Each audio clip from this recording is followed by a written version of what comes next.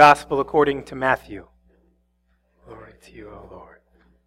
Then Jesus told his disciples this parable. The kingdom of heaven can be compared to a landowner who went to the marketplace early in the morning to hire laborers for his vineyard. Now, after agreeing with the laborers on the usual daily wage, he sent them to the vineyard. Now, at about 9 o'clock, the landowner came back and found others standing idle in the marketplace. So he said, "You also go into my vineyard, and I will pay you whatever is right." So they went. Then again at noon, and again at 3 o'clock, he came and did the same. Then, at 5 o'clock, the landowner came back and found still others standing around. And he said, "Why are you standing here idle all day long?" And they said, "Well, no one has hired us." So the landowner said, "You also go into my vineyard." And they went. Finally, when evening came, the landowner called his manager and said, "Gather the laborers and give them their pay, starting with the ones that I hired last and then going to the first." So the manager called those who had been hired at about 5 o'clock and gave them the usual daily wage. Now, when those who had been hired first came, they thought that they would receive more. But instead, they received the usual daily wage. And when they received it, they grumbled against the landowner, saying, "These last ones worked just 1 hour, and you have made them equal to us, we who have borne the burden of the day and the scorching heat." The landowner said to each one of them, "Friend, I have done you no wrong. Didn't you and I agree on the usual daily wage? So take what's yours and go. I choose to give to these last the same as I give to you. Am I not allowed to do what I choose with what belongs to me? Or are you envious because I'm generous?" And so Jesus said, "The last will be first, and the first will be last." The Gospel of the Lord. Praise to you, O Christ. Be seated.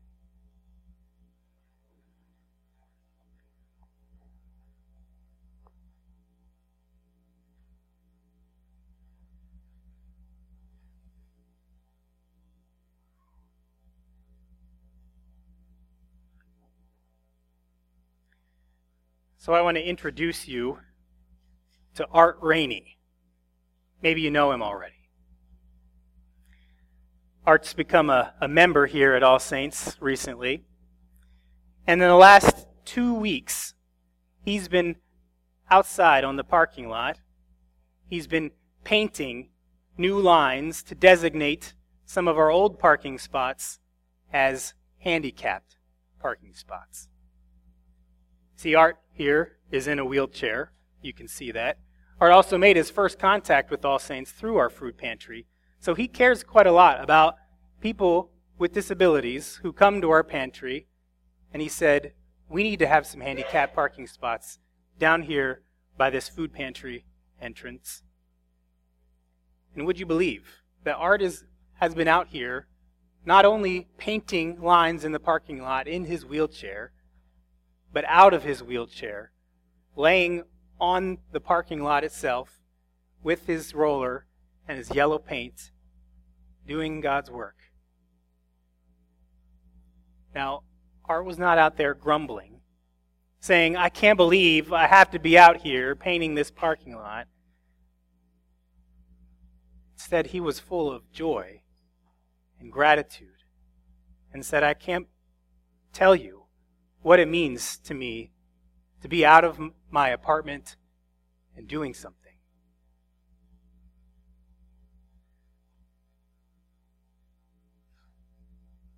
Let me share a quote with you. The question is not, how can we help people with disabilities? But a more important question is, how can people with disabilities give their spiritual gifts to us and call us to love? Henry Nouwen said that. He lived for a great part of his life with people with disabilities. And it just so happens that the Southeastern Iowa Synod, this little corner of the church that we live together with, has designated this Sunday as Differently Abled Sunday. Differently abled. Now, you could say, well, that's just another word, one of those PC, politically correct words for handicapped or disabled. Differently abled. But there's some wisdom that would say, why would we define people by what they lack? Why would we give people a label that says what they can't do? And what if we related to everyone, on the basis of what they can do, on the basis of what they enjoy doing, on the basis of what people can share for the sake of God's kingdom? What if? Man, I know All Saints, you know All Saints, is a congregation full of people who care deeply about people with disabilities and special needs. But even this idea is pretty radical, to treat everyone on the basis of what we can do. It's actually pretty new. It's also not widely affirmed. To create relationships and communities and congregations and institutions and social structures that reflect this equality between all people, including people with disabilities. Jesus said, the last will be first and the first will be last. What Jesus is talking about is how Jesus himself ushers in this radical kind of equality. And what we see happening in this parable is that those who are accustomed to getting more are surprised and angry. I think this parable also shows us something we already know, which is that everyone thinks equality is a good idea until they see what it costs.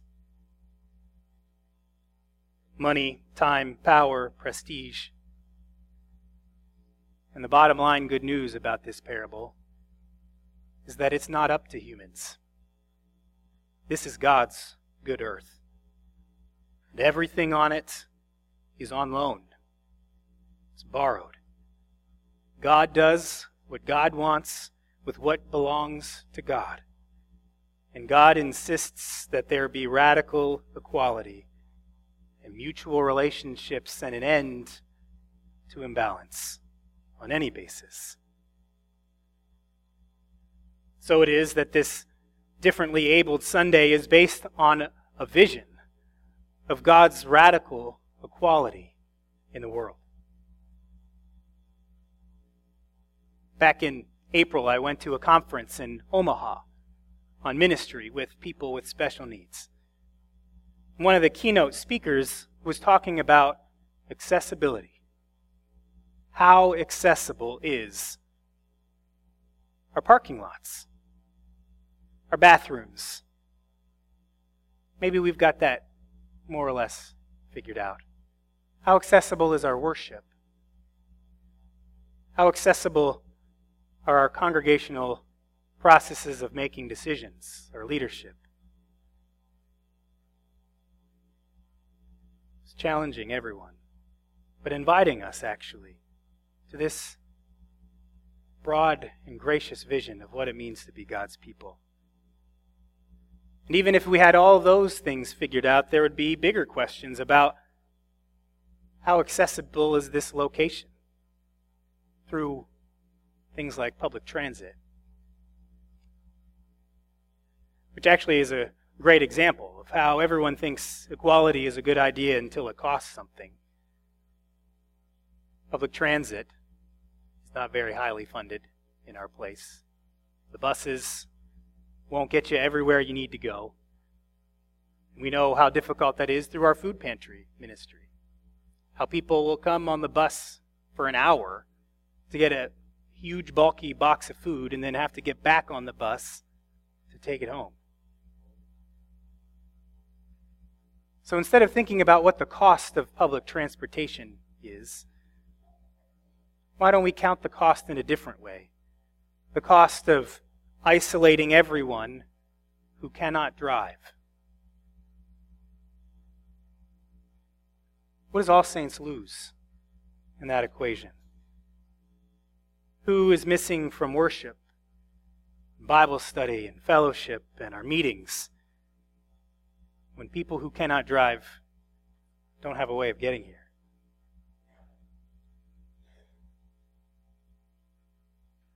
And this just brings us back to that quote. It's not about how we can help people with disabilities or special needs. It's about how they can share their gifts as people too. It's about a mutuality in our relationships, and not one where I am always the helper, the giver, and you are always the one who is helped and the one who receives. But instead, where we're all in this together.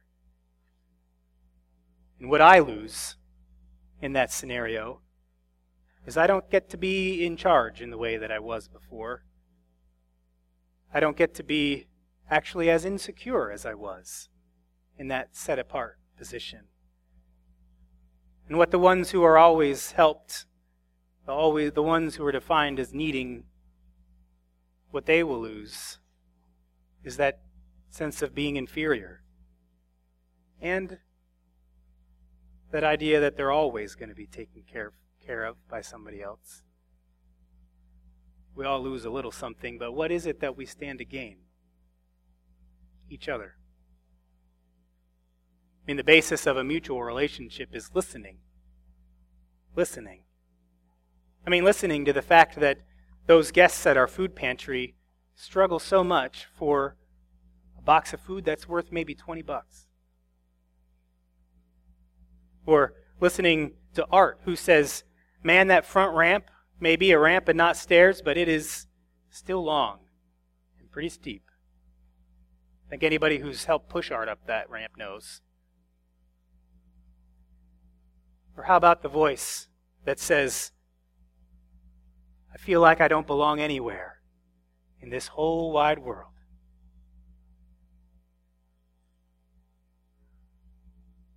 You know, it's listening that brings us up against our basic assumptions.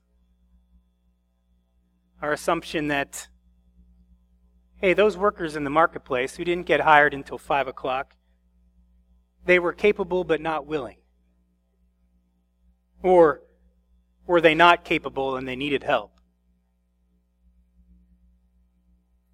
Listening in relationship takes us past assumptions like that, so we can know truly what everyone has to give and what everyone needs to receive. So those ones who were hired last, let's talk about those ones. Were they really able to work, but not willing? So we can think a little bit about who gets hired last today in our world. Who is unemployed now. Last night, the Iowa candidates for governor debated. They agreed that Iowa's unemployment rate was 6.6%. They wanted to lower it, but there's always someone who's unemployed in our economy. And 6.6% doesn't count the ones who've given up trying, given up looking. So it turns out that the people who always get hired last are older workers and younger workers, and workers with darker skin, and workers with criminal backgrounds, and workers with disabilities. Workers like Art.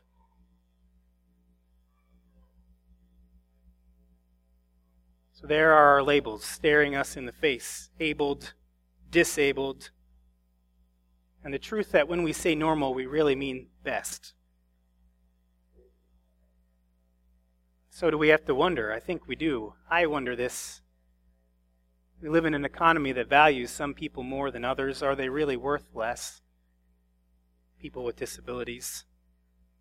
Do they deserve less dignity? Do they deserve to live without the dignity of fruitful labor? Do their families need less food?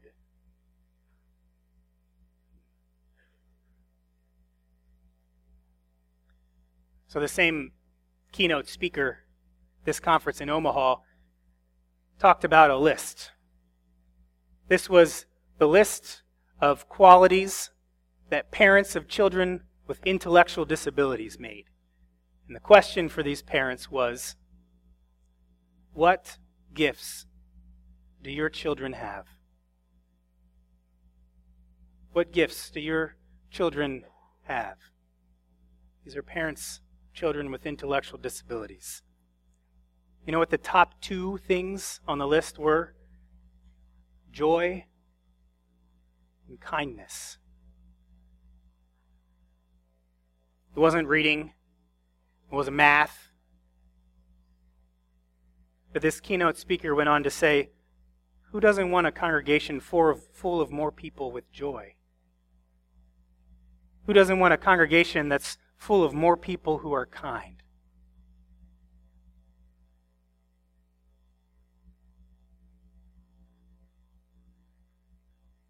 We have to agree in the end that those who were hired first were not harmed at all when the ones who were hired last received the same.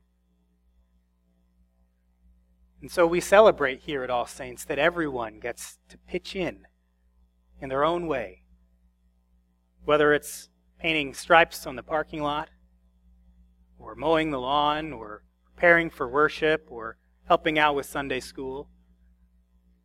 We also give financially in the ways that we are able. And so our giving, both in terms of our time and our money, this isn't a burden. This is a gift and a great joy that we get to work alongside of the Apostle Paul, who would rather stay alive and do fruitful labor than depart and be with Jesus. So, here again, we're back to the governor's debate last night, and taxes came up, but it was all about who was getting what tax cut, as if taxes are simply a burden. But aren't taxes also the way that we invest in each other? Aren't taxes the way that we invest in all of our people? Give everyone equal access to the things that matter most through public transportation and education and job training and child care and accessibility that starts with sidewalks and parking lots but is just the beginning.